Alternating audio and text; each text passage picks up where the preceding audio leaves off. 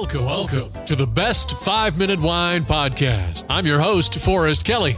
From the seed to the glass, wine has a past. Our aim at the Best 5-Minute Wine Podcast is to look for adventure at wineries around the globe. After all, great minds think alike.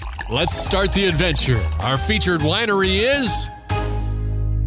You know, as you go to the grocery store when you get older and you know exactly what you want, it makes buying food for dinner so much easier. But when it comes to wine, do you ever find yourself walking into the wine store and going, wow, what do I do? Well, in this episode, we talk to the man who's on a mission to reimagine your relationship with wine and hospitality, and then he's going to merge that into a personalized wine education and e-commerce, all in one spot. Let's meet our guest. Hi, this is Vito Lerede. I'm the CEO of Wine Cork. Okay, Vito, I see here where you were raised in the South. Are we talking Georgia, Louisiana?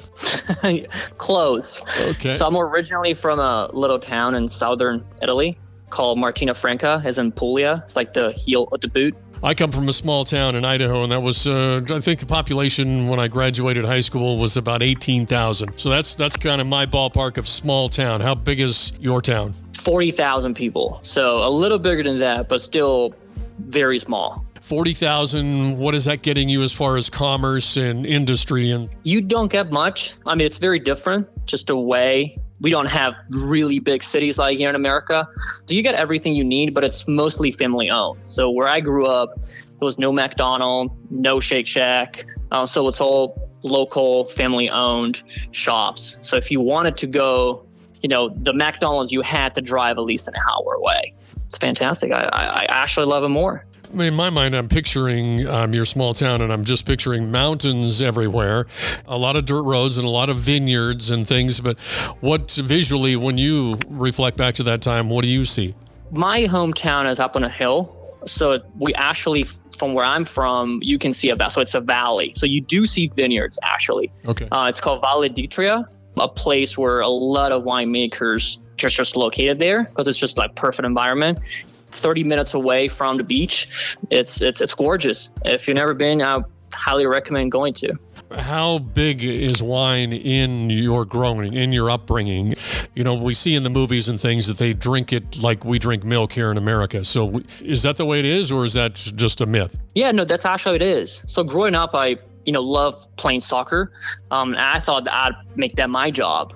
Soccer is as big as wine is, even bigger. It's like our religion. Food, wine, and hospitality are our way of life. So I would say it's in my blood. It's always on the table. Just a way that we connect is through food and wine. So it's no shock that that's shaped my life path. What was your family dynamic? Brothers and sisters? I have a sister. I just have an older sister. Your mom and dad, what industries were they into? Yeah, so my dad was in retail.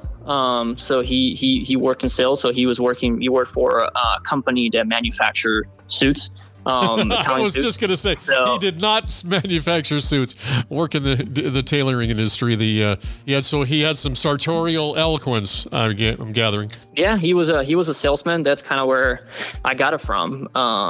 He was a great salesman. Oh, if your dad was in sales, selling suits, I can only imagine some of the stories that you've got to tell, because I imagine he was very charismatic. Can you share a story that you remember? It was a hot summer day. And, we had a little kind of like terrace in our apartment. He would park his car and we could see him. And we were waiting for him to get lunch. And then he was just having a conversation with a guy.